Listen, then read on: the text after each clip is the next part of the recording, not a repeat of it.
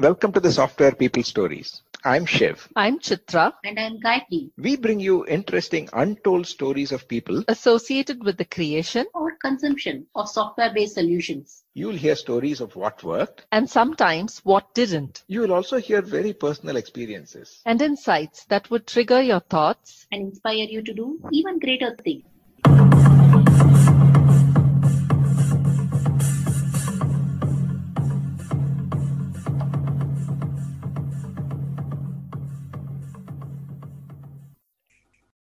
Hey, listeners of the Software People Stories podcast. We're so excited to share with you that our 100th episode is just around the corner. We invite you to join us as we hit the century mark and celebrate. We invite your comments as listeners of our podcast to either write into us or leave us an audio recording.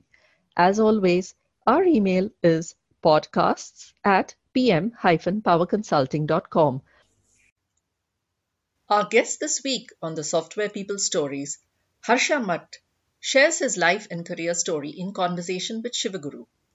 With a sense of curiosity and loads of pragmatism, and what I felt has been forged in several fires of experiments and experience, Harsha, a Bangalorean, talks about his early predictable life to taking his first flight out and starting a whole new life. He's probably a pioneer of sorts in terms of rapid development and demonstration of working software, who then took on several roles, some as part of a classic career path, and others that gave breadth to his experience. He says that fearlessness in youth perhaps helped dealing with the ambiguities of work and transition. A person of many firsts during his nearly 20-year stint in Infosys, he talks about turning points in his life from returning to India to joining a new company, and then deciding to be a venture capitalist to being an entrepreneur, using a trekking analogy for that experience. And for one who's had so many experiences, transitioning to a coach seemed natural. And now, I'd recommend that you listen on to know how it all happened. Welcome to the Software People Stories, Harsha. This has been a long time since we've been trying to catch up, and I know that you have had a very, very varied and very interesting kind of roles that you've played through your career. We can start with your origin story in your own words. Sure. Thanks, Shivaguru. Thanks for this opportunity to have a discussion with you. And it's a strange coincidence that we met at the Indian Institute of Management Bangalore campus a few months just before the pandemic broke. And that is the cause for this conversation. Like, you wanted to understand a little bit more about me. So let me take a few minutes, Shiv, right? Firstly, again, thank you. I am a Bangalorean. I studied mechanical engineering at UEC in Bangalore. And I had an interest in business because my father used to run a printing press. While I was in high school, I used to help him during the school holidays. And that's what got me to do my cost accounting program in the evening, along with my mechanical engineering. So by the time I came to the final year, I had already finished my intermediate in cost accounting and completed all the courses in final, but did not take the exam. So that was my studies. And after that, like every engineering student, right, I started looking for jobs, writing every test possible, right? ONGC to CCAT to IIT entrances and so on. Ultimately, I was lucky to get recruited at Infosys. Infosys was a small unknown company at that time. At that time, again, I had two offers, one from Micro Bosch as well as Infosys. And somehow I took a decision, a fork in the road, took a decision to join Infosys. And I think I can't repent that decision now, looking back. And I think what I can reflect on the Infosys days is that I was recruited for a fresh software engineer trainee, right? The panel of 8 people were there to choose this one individual, which is unlike today. And 3 of the board members were there. And it was an interesting discussion. And a lot of the questions in my interview was about CNC programming and NC, which were my electives in mechanical engineering. And post that, I ended up getting into commercial software. I think the first thing I can remember about Infosys is, apart from the recruitment itself, was the rigorous training. We used to have classes from 9 a.m. to 6 p.m., right, in a small classroom. 8 people. The courses taken by the founders of the company on Uh-huh. operating systems, computer architecture, databases, file management, programming languages, COBOL, etc. So though I'd learned Fortran in college, I think here I had to learn COBOL. So this was very rigorous. After the classes at 6 a.m., you are expected to do homework. And the philosophy that the founding team there had was that if you give somebody 200% of work, right, to deliver, they would at least do 100%. So the pressure was quite intense, and it was a great way to learn stuff, especially where somebody had not studied computer science in school, right? So that is the first thing I remember. And then a lot of the exercises we had to do. And the first system I came across, or the first computers I worked on, was Data General MV4000 and MV8000, the mid-range series. Yeah, that was quite nice, and those are the first big machines in Bangalore, which were there at the Micro campus. So we did all our what you say projects, right? Whatever we learned, we had to experiment, write the code, and then debug it, test it. So all of this was new things for me. So it was quite an interesting way to learn stuff quickly. And as a person, I'm a constant learner, and I've been trying to learn something every day all through my life. And so this was good. And so that certainly helped. And post that, instead of doing work in the manufacturing systems, which I was recruited for, I ended up working in the commercial software. So that's what I keep telling people, that you study something, but you end up doing some other work, right? So as long as you take that with the right spirit, right, you will certainly do well. And within the first 3 months, though I did not have a passport, I had to get a passport quickly. And then I was shipped off to the US to do some consulting projects like most other software professionals in the 80s. And there I got an opportunity again. This was the first transition I had in my life, right? So moving from a day scholar who was at home all my life, right, cycling to college and back, now to getting trained in a upcoming software company, and then being sent across the world. And here I had to move from Bangalore to the US. And so before that, I had not even taken a flight. So it was a different kind of experience. And the first time I was having what you call a hostel days, right? Staying away from home, staying with colleagues, staying with friends, learning about people from different cultures, right? Not just the Western culture, but even people from across India itself, right? So I was interacting with them much more closely than during my college days. So this was a great opportunity to learn software, the software industry itself, right? So we had to interact with customers, write software, design systems, implement them, see the outcome, rather all in a quick fashion. What we call agile today, we did that in the late 80s, and concept to implementation would happen in a few weeks, unlike the multiple stages we do today, right? Because we literally were working very closely with the client, so there was not that amount of documentation needed, right, Shiv? So it was all on the whiteboard, and then, right, we just got into putting things into production and fixing if something went wrong. So it was all heartbeat kind of support, and it was a very good way to learn, I think, about software itself. Yeah, so that's how my career started. Moved from mechanical engineering to software development. And then in software itself, I moved across various roles, higher up in terms of the hierarchy, moving from a developer to a project leader to a project manager to becoming an account manager, a business manager, and ultimately a practice head or a delivery unit head. That was a vertical kind of growth. The other things I had to do was moving from a software developer to play roles in terms of training other people, right? As a trainer and as a recruiter, trying to build your teams. So these were kind of the horizontal functions I had to do as well. Okay. I hope this gives a perspective in how I started. Yeah, definitely, Harsha. A couple of questions triggered by this is that both from your college days as well as getting into computer science, whether it was in engineering or even you said you did cost accounting, they're all very precise, right? Everything has to add up and then everything has to balance, a lot of numbers, quantitative stuff. Right. And again, algorithms when you get into, say, software development. Now, from there, when you said your first transition of moving from, say, Bangalore to the US, there would have been a lot of ambiguities, right? Whether it is dealing with people or even developing something very quickly with the users very close to you. Still, probably a lot of things are changing. Was that something that you enjoyed, or was that something that you found strange? Actually, Shiv, I think your question is how did I handle that ambiguity or the change in context? I think I was quite young at that time, right? 22, 23, and there was no fear, no inhibitions in that sense, right?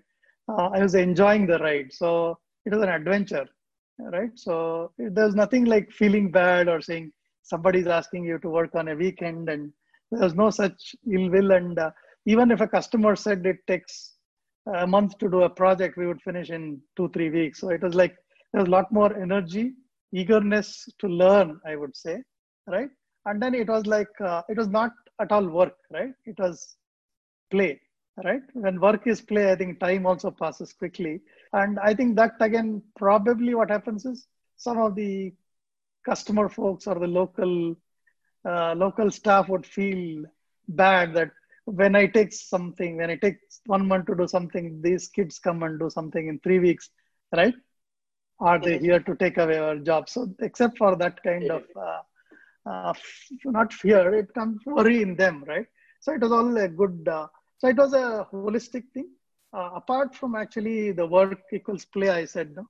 I also got an opportunity to travel a lot, play basketball, play soccer, right? So that way there was ample time because I think that because the overheads of what we do in a software project today were not there. So we did not have overseas calls and a lot of the conference calls, training, right, workshops, right, which we are doing today as a part of normal life, right? Those are not there. So you are doing just whatever is absolutely needed for a system to work, right? And that you did quite efficiently. So there was no stress as such, and I did not feel bad or anything, right? It was a good learning, and I wanted to do more. And some customers actually at digital, they used to ask, when I give somebody 8 hours of work, you come back after 4 hours and say, give me more, right? And this is unheard of. So it was like, it was fun in a lot of respects, right? Because you're learning new things, not necessarily from a perspective, build up resume value or get higher salary or whatever. It was just the sheer thing of trying to do something new, right? Trying to learn something, create something new. And I think I think some of the kids today would say, I don't want to work in a support project. I don't want to do testing. There is no such baggage, right? To say, I don't want to do this. Okay. So again, today the message to a lot of the youngsters is first 3, including my daughters, is first 3-4 years of your career, you have to do whatever is given to you. Right? So that we did or at least I did along with the other team members with the right spirit. So there was no hindrances to our performance.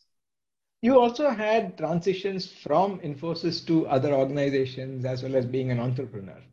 You want to share some of those transition experiences? Sure. Shiv, I was in Infosys for 20 years and I resigned just before I reached the 20th anniversary. And my last day was actually the 20th anniversary. And just to give an incident, during my 19th year there was a strategy workshop done by the founder of the company, Mr. Murthy. And I think he had asked each of us some rigorous assignments to do before the 3-day residential program. I think one of the things is if you were the CEO, what would you do? And as a CEO, you have to be honest about yourself. What are your strengths, weaknesses, and so on, right? I think one of the things I had noticed or I had written in the question, which I'd asked, please tell me about your weaknesses and what will you do about them, right? So my comment was that I have spent 19 years in one company seeing similar people, right? The same DNA in a sense, right? And everybody knows me. I know everybody. So it's like a whatever is a safety net kind of thing, right? It's you're under an umbrella or a big shade. And basically, one of my weaknesses is that I have not seen any other culture, and I've seen only one culture. And I don't know if I know the real world, right? So if you come out of that cocoon and go into the real world, you might have a challenge. So that's what one thing I had listed there. So I just thought I cite that. And again, even Mr. Murthy called me a trailblazer because in Infosys, I had a number of firsts, right? I don't have that list here, but just to name a few, I ran the first $1 million project, right? The first offshore project for General Electric, right? And I became the first business manager. I was asked to head the first proximity development center closer to the client locations outside India, right? This was in Boston. And I was the first person to become a permanent resident in the US.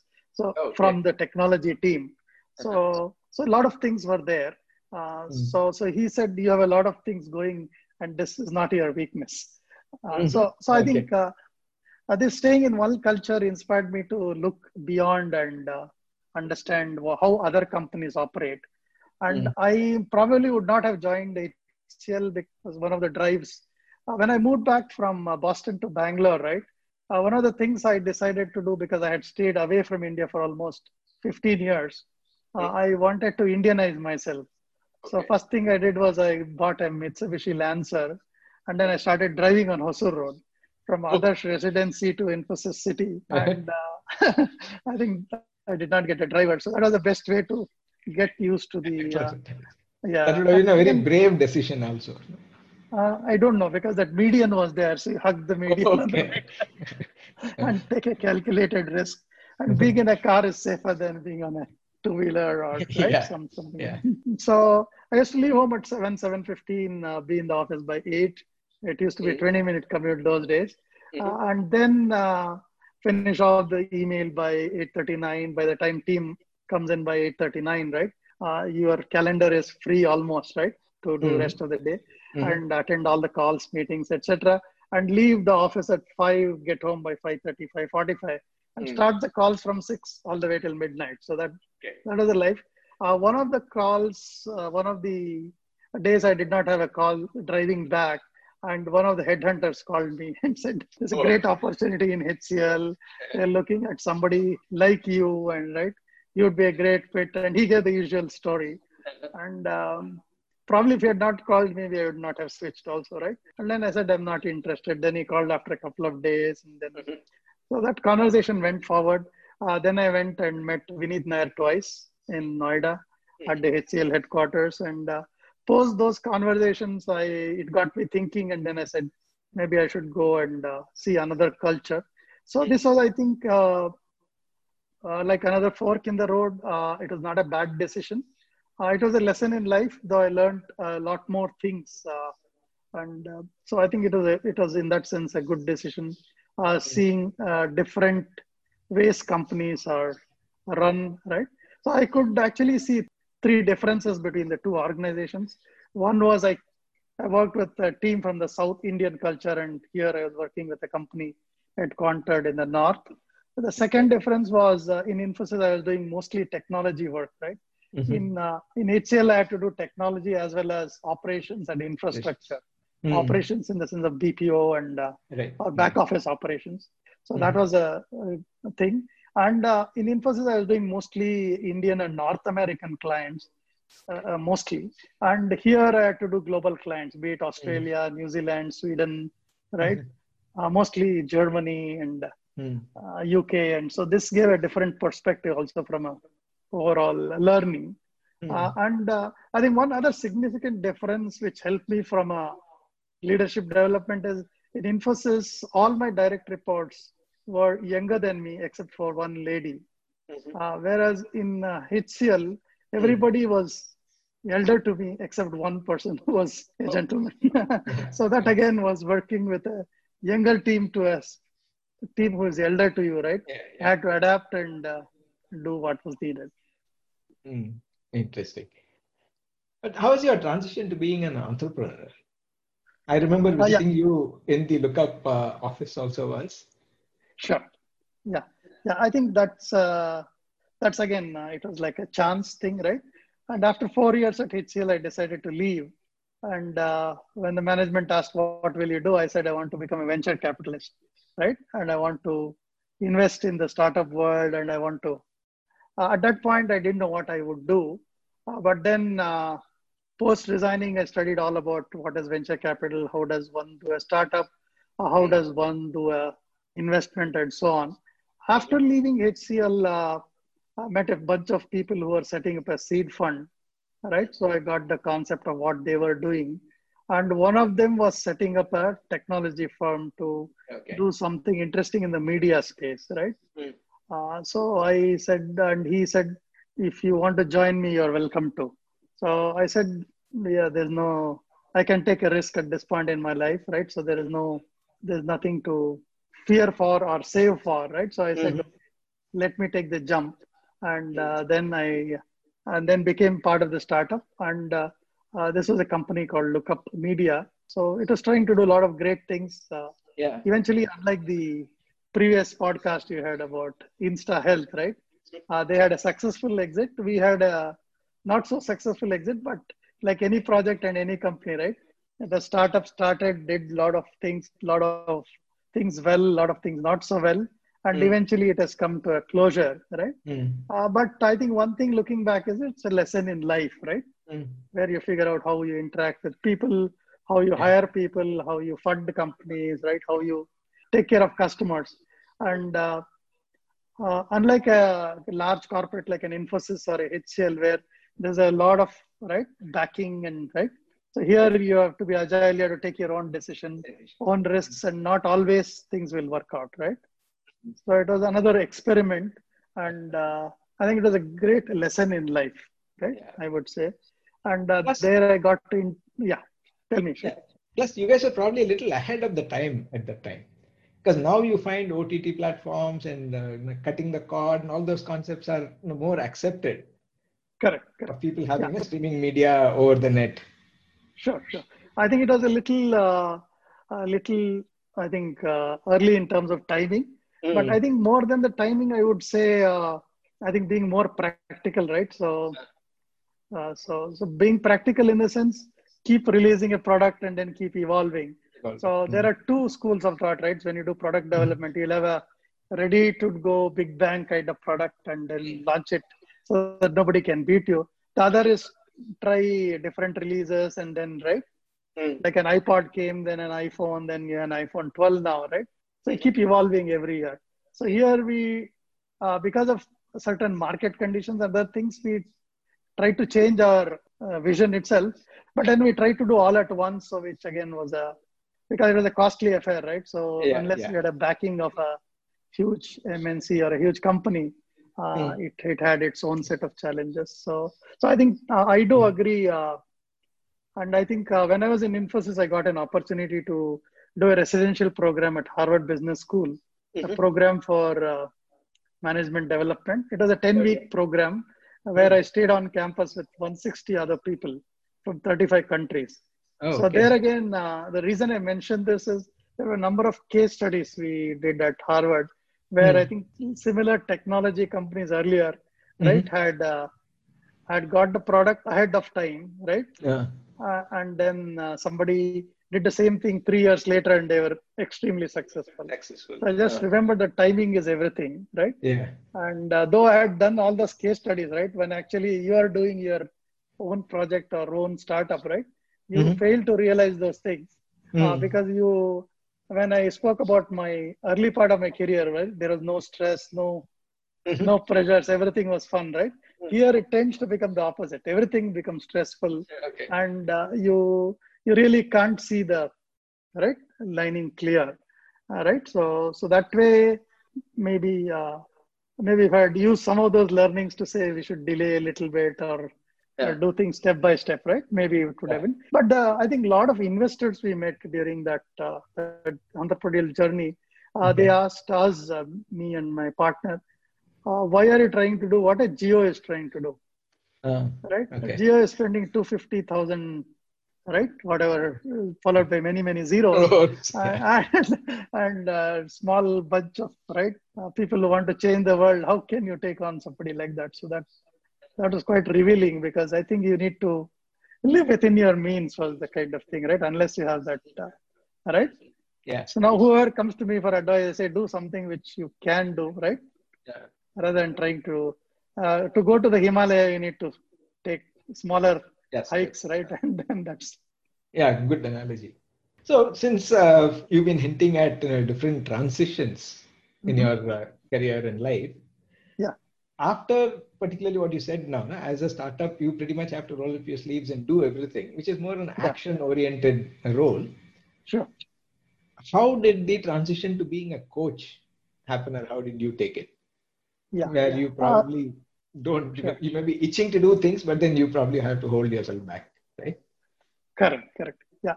So I think this is a very good question, Shiv. I think there's a story behind every question you're asking, right? Yeah, that's good. It's So, software people stories. Yeah, more stories, the better.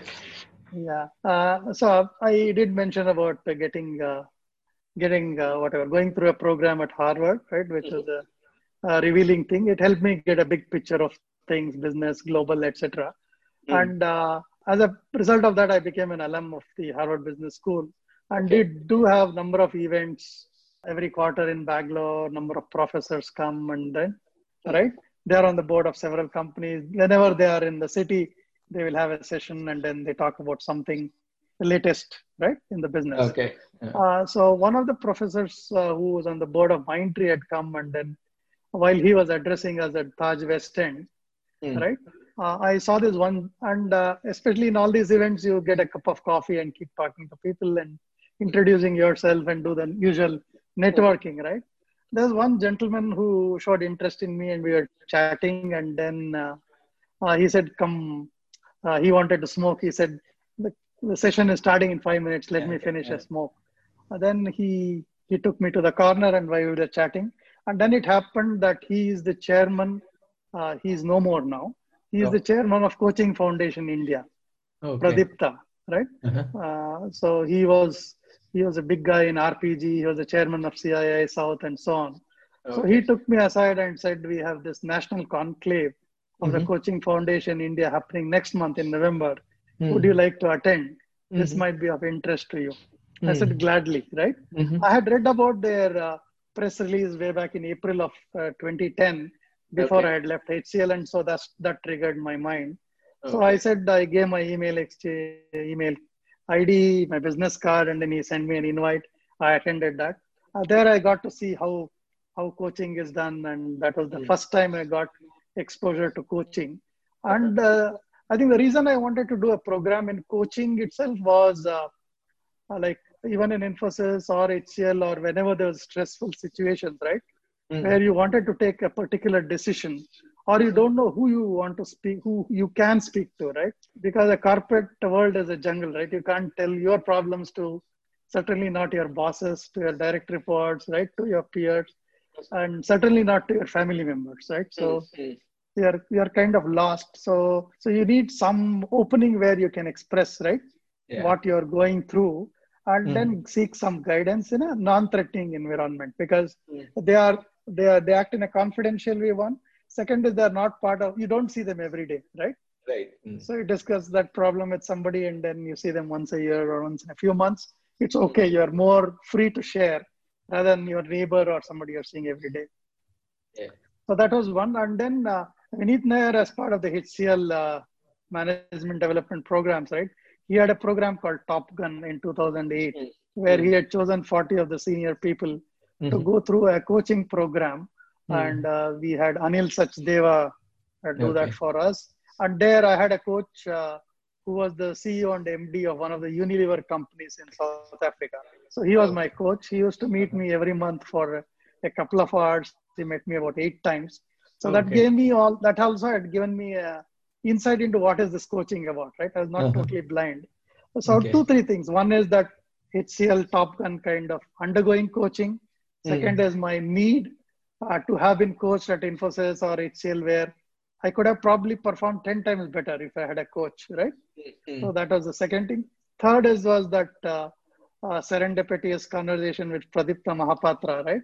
Yeah. And the invite to the National Conclave.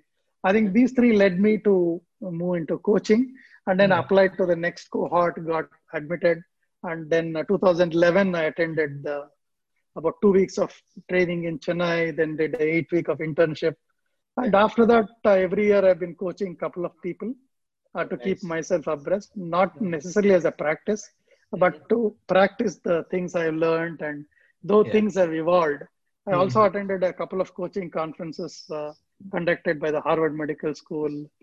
So it gives insight into how coaching is done in India, how coaching is done outside. And coaching as an industry, I think will pick up a lot in the next decade here. And I think in the US, people are more open to coaching because they feel that it's an investment, right? So here, I think hopefully in the short time, people will think it is an investment. So if I were to join as the CEO of any company tomorrow, right, I would straight away hire a coach and say I would pay him whatever X lakhs. So that way it is one of my factors for success in this new role, right? Yeah, I would do that. So as more and more people get open to doing that, I think that practice will also bloom. Yeah, that's a very nice way of saying it. Because here, right from school, we say that if you're going to a coaching class, it used to be considered as additional pressure, or you're not coping up, or the coaching itself is not considered more as a performance enhancer or a booster, but rather filling some deficiency. Correct. Yeah. And as part of the coaching foundation also, Shiv, another story is as part of the Viva, right? Pradipta and the panel asked me, why did you choose coaching? Almost the same exact question you had. So I think my answer started off saying my father actually was born in 1925 in his village in North Karnataka. He migrated to Bangalore in the 1940s after spending some time in freedom struggle. He was a self-made man, right? He was the first person to come from the village to Bangalore. He was a journalist, a poet, a social worker. He was in politics for a brief while. He was a great poet also. So he, since he was the first person from his part of the world to come to Bangalore, right? Anybody who came to Bangalore, any budding journalist, any budding poet, right? Any young social worker, they would come to him for guidance. So he would spend hours and hours together telling them what to do, correct their work and all that, without getting any credit for that, right? So in the sense, so I told Pradipta and the team there that I want to be an influence on people. And nobody need to say I caused them to be successful. As long as you ask some tough questions and it gives them a trigger, right? Using which they can do well, right? Coaches are always people behind, right? They are not always in the forefront. And not everybody can become a coach, right? The most successful business person or sports person may not necessarily be a coach or a good coach, right? Because it needs a different kind of flair. And I think one of the stories in one of the conclaves, again, coaching conclaves, I heard the captain of the Indian hockey team, Vic, right?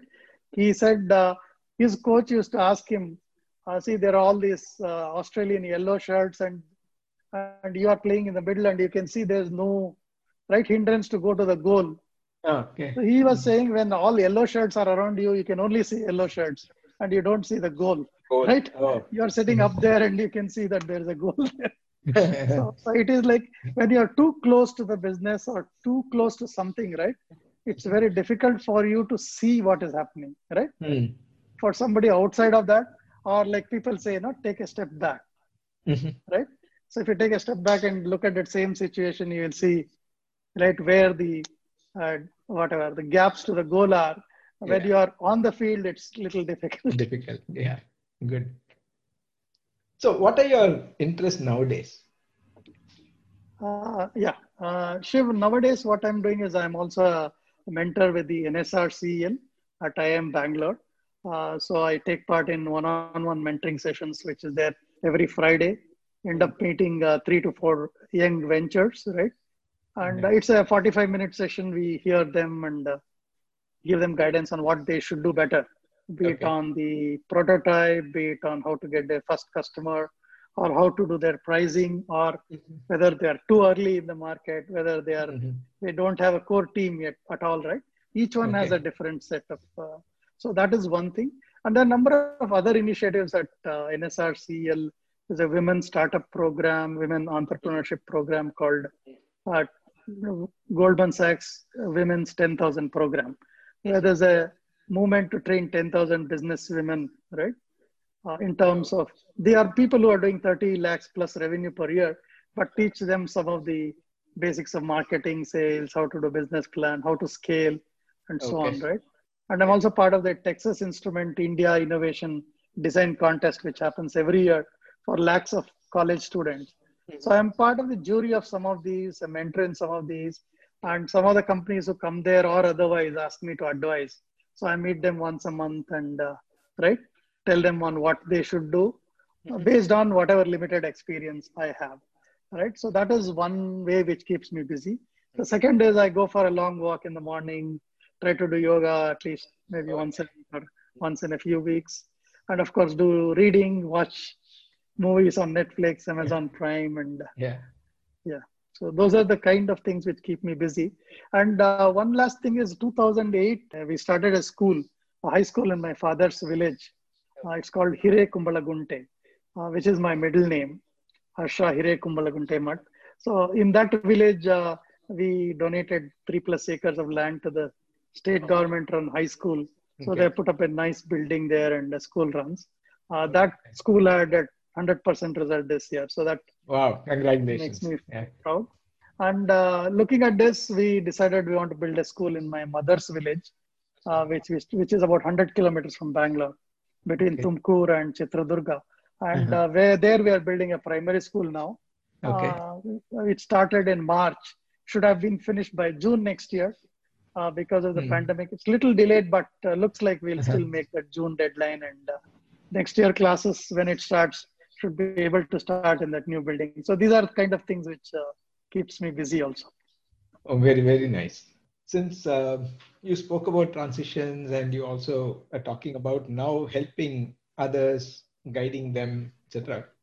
One of the frequent questions that we get, which I normally ask every guest, is about what do you think is the future of a career in IT, either for somebody who is considering entering the profession, or there is a lot of anxiety in people who are in the, say, middle management level or the mid-career kind of a crisis.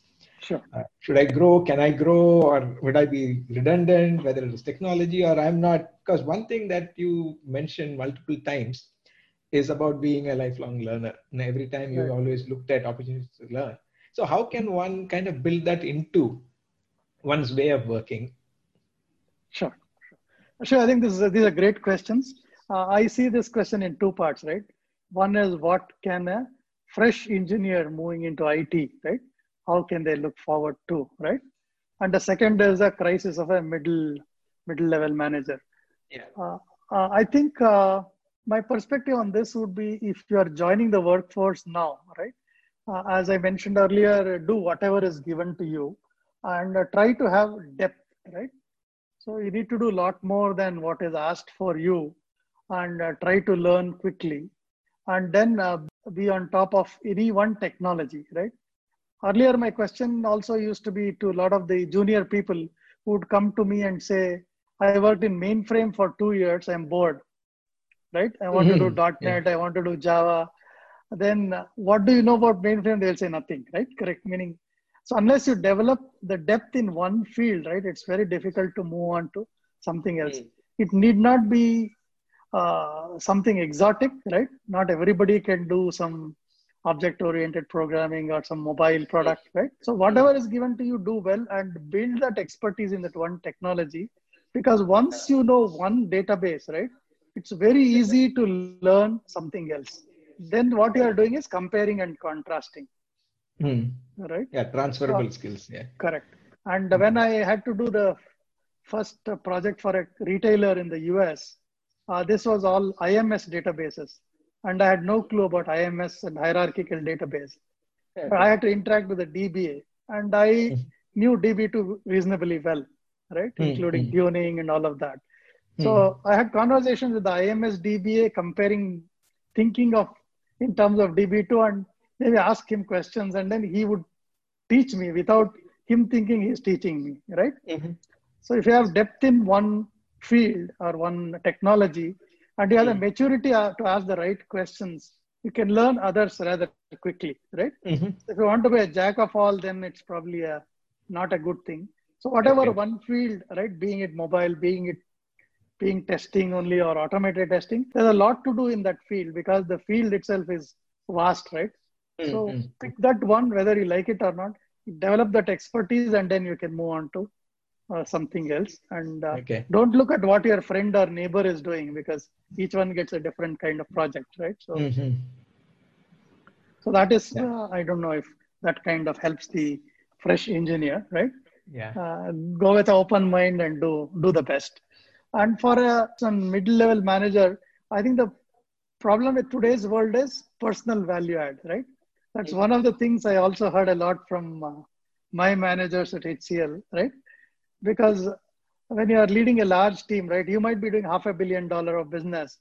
But the questions I got in HCL was, your team did $500 million of business. What did you do? Correct? So a lot of times you grapple with what exactly. You cannot say, I coached the team and I had meetings, I did reviews, I energized them, right? This all become motherhood statements. So you need to have something which is a unique contribution that you can do, right? I think now it's the days of specialization, right? So if you're a generalist, I think the days are numbered. And I think I know some of my family friends who live in the US. They are like in the business intelligence space. They are deep gurus in Microsoft technologies, right? Okay. So when they go to meet a client, they charge $400 per hour, but they get work only for 6 hours a week, right? Okay. Because their expertise is honored and they can Yeah. do something a person will take 3 months in 3 hours, right? Mm-hmm. So if you have that expertise, there is always more satisfaction and more demand. And Shiv, you also saw, right? I think the projects we did in HCL, where we had DBAs, right? DB2 DBAs in Germany, right? Yeah. Yeah. They are Yeah. like 65 years and then still you pay some hundreds of euros Yeah. per hour. And then the specialization always has a demand. So I think that, moving away from technology has a downside. Being a pure Okay. aggregator, pure manager, I think those days are numbered. So I think you need to have, get your hands dirty. I think that's one of the things I also found while working for startups, right? If you're hiring for a large corporate, you look for years of experience, right? Reference check and all that.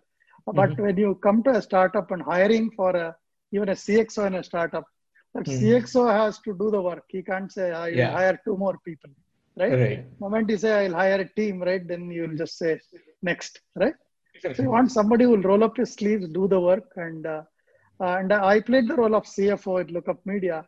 I had to go into Tally and then, right, do all the kind of reconciliations, right, check the vouchers. You have to do whatever is needed. You can't say, I'll hire some CA to do this or I'll hire a team of 4 more people to do this. You can do that. But the thing is that respect of the team for you goes up only when you can show them how you can do it, right? Yeah. So if you can show them how to do it, then they know that they cannot bullshit and say it will take 3 days when you can actually show them this is the way you can do it in 30 minutes, right? Yeah. So I think it gains you respect and they also would love to work with you because they learn a lot, right? It's a win-win in multiple ways. So message to the managers would be get to work on specialization, right? That would be one thing. And second thing is continue to read about leadership, read about the latest trends and stuff like that, because that is a key thing. Because I think one of the messages I've got from all the books I've read is that what is the difference between me, Harsha, today versus what I was when I joined HCL in 2006 would be 2 things. One is the number of books I have read and the ideas I have got. Books you can replace with videos, whatever else, and the people you met. So the different people you meet and the different books and new ideas you get, these are the ones which change a person. So network more, right? Interact with more people. That way, I think my move from Infosys to HCL, I had a LinkedIn of probably 50 people with same DNA when I moved to HCL. And now I have 2,000 plus people across various kind of things. And I also learned how Tata Burroughs, Tata Unisys started with colleagues like you, right? I got to understand the history of Indian IT and stuff like that. Earlier, you had one perspective, now you get a little more global perspective, and I think it helps to learn or understand people more, and then I think that's what I would say. Yeah, true that.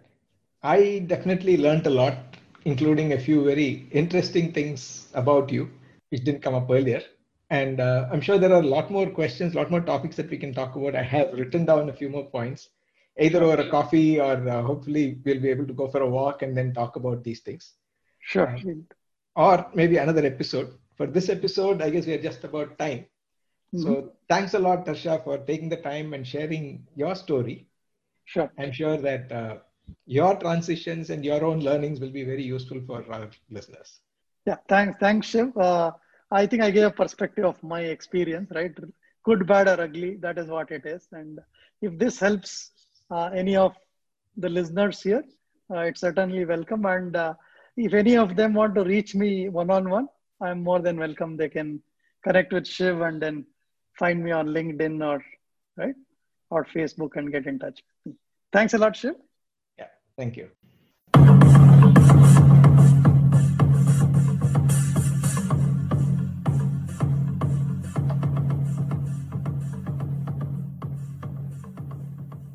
We thank Siddharth for the music and Malavika for promoting the Software People Stories. If you like this episode, please subscribe on your favorite podcast client and spread the word in your network. If you'd like to share your story, contact us at podcasts@pm-powerconsulting.com.